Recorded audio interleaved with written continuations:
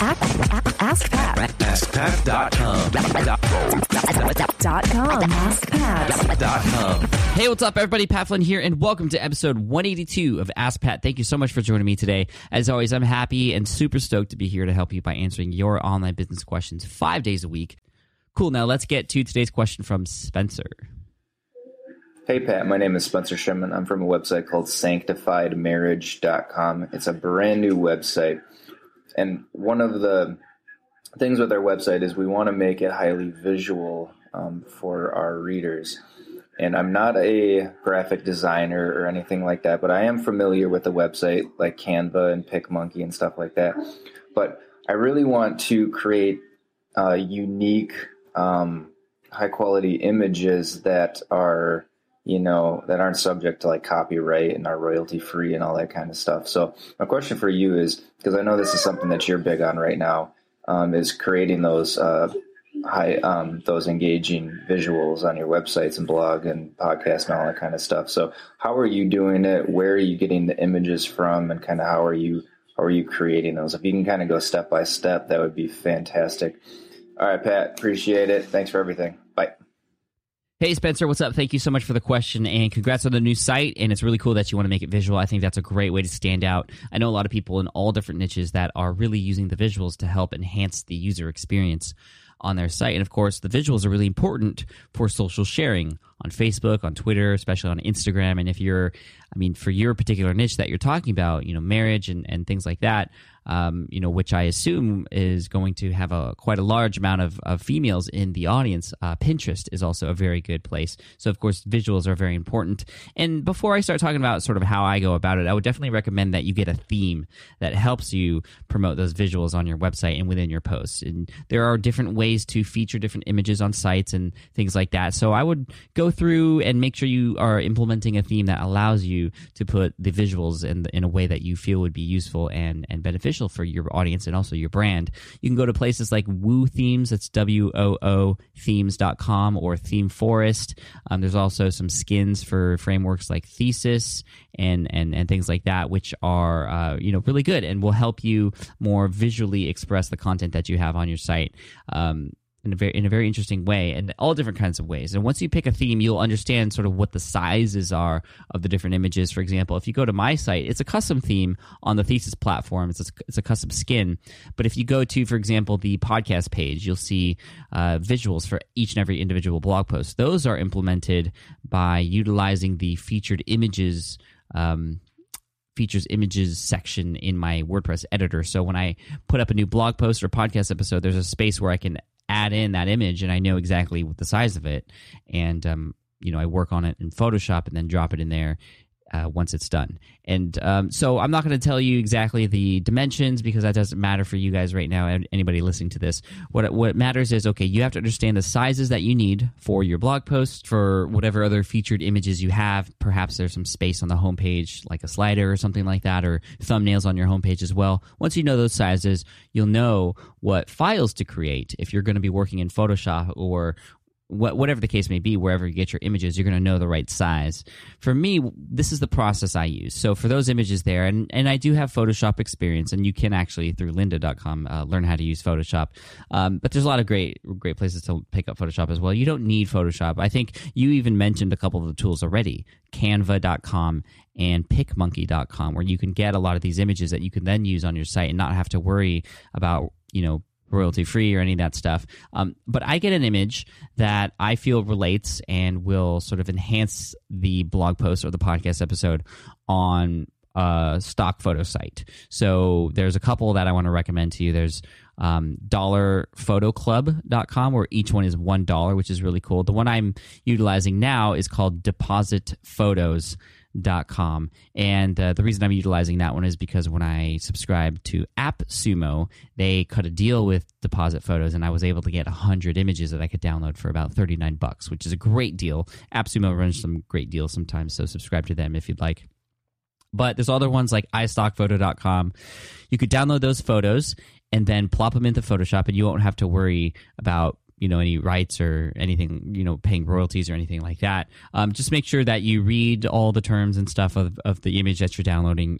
I would be careful with going on Flickr, for example, because there are some that you can use without having to worry, but it's hard to tell sometimes, and you want to go through Creative Commons, and even then you still have to give people credit most of the time. I do have a blog post that we'll link to in the show notes, hopefully. It's called The Ultimate Guide to Finding and Using Images on Your Website, and that has a lot of information in terms of where you can get images and how you can use them and what's right and what's wrong on Flickr and things like that. But anyway, on depositphotos.com, say, for example, the post is about my monthly income report for the next month. So I'll find a really cool image, and I already have one that I use each month for the monthly income report, so I'm not going to find a new one each time. But, I would go on Deposit Photos and type in something related to that, like, bar graphs or calculator and computer or whatever, just to have some sort of symbol, some sort of symbols in there that represent a report or, money or something like that. And what I do is I plop that into my master file that I have in Photoshop. That is, the master file is basically just a file that I open each time that is the template, that is the right size for what I need for these posts, for these featured posts. And that way I don't have to start a new file each time and remember what the dimensions are and all that stuff. It's already there. So I plop that image in there and I kind of resize it till it fits, and then I start to add text. And I add text. I have a very specific way that I add text, not technically, but just in terms of what you see, that a lot of people have, really liked lately. And so I'll share that with you. It utilizes two different fonts. There's a block sort of lettering type of font, and then there's this cursive type font. And I use the block letters to emphasize the main points of the blog post title or the podcast title.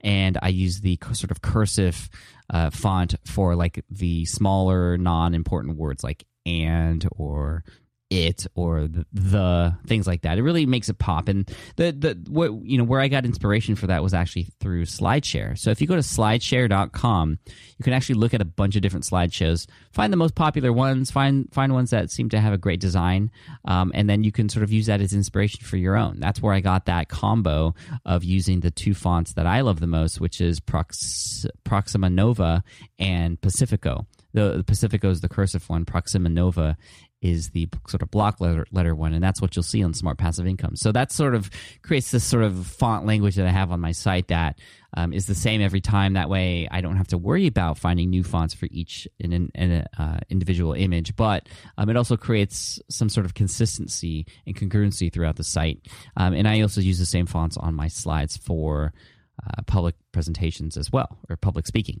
So that's how I go about it. And sometimes I'll also include graphics that aren't from depositphotos.com or iStockPhoto, but they're actually graphics that I make myself. Sometimes they're photos. If they're photos that you take yourself with your own camera, then you don't need to worry about royalties and anything like that. And you can maybe just find some creative way to organize or arrange things in your home. If they're related to that, I would assume that based on the topic that you're going to be creating here, there's a lot of pictures that you could use from the home that could be worthwhile to take for your blog.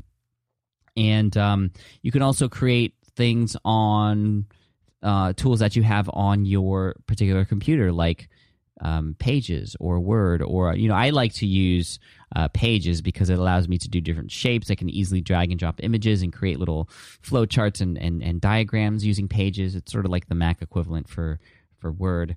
You can also use Keynote or PowerPoint and then just take a screen capture of that and plop that into your blog post as well. That's a great tip that you could use to in terms of using software that you already have to create some interesting graphs to, again, enhance the blog post that you're already writing. So that's how I go about it. So Spencer, I hope that answers your question, and I look forward to checking out your blog and seeing what it looks like. Awesome. Thanks so much. An Ask Pat t-shirt is headed your way. For those of you listening, if you have a question you'd like potentially featured here on the show, just head on over to askpat.com. You could ask right there from that page. Awesome. Thank you so much. And I do want to end with a quote today. And today's quote is from Johann Wolfgang von Goethe. And he says, "To think is easy. To act is difficult. To act as one thinks is the most difficult." Cheers, take care, and I'll see you in the next episode of Ask Pat. Hey there, thank you for listening to Ask Pat 2.0. Now, you might have noticed that we haven't published a new episode in a while. And that is because in 2023, after 1,269 episodes, we decided to sunset the show. For now, at least. In this way, we can focus our energy and efforts on our other podcasts and other projects. That being said, all 1,269 episodes are still live and downloadable, and the published dates may be old, but there are still a ton of questions I've answered on the show and people I've coached. Those episodes are just as valuable as they were back then. So you can also visit smartpassiveincome.com/askpat to dig through the archives. Plus, there's a search tool on the website that lets you search across our podcasts and blog.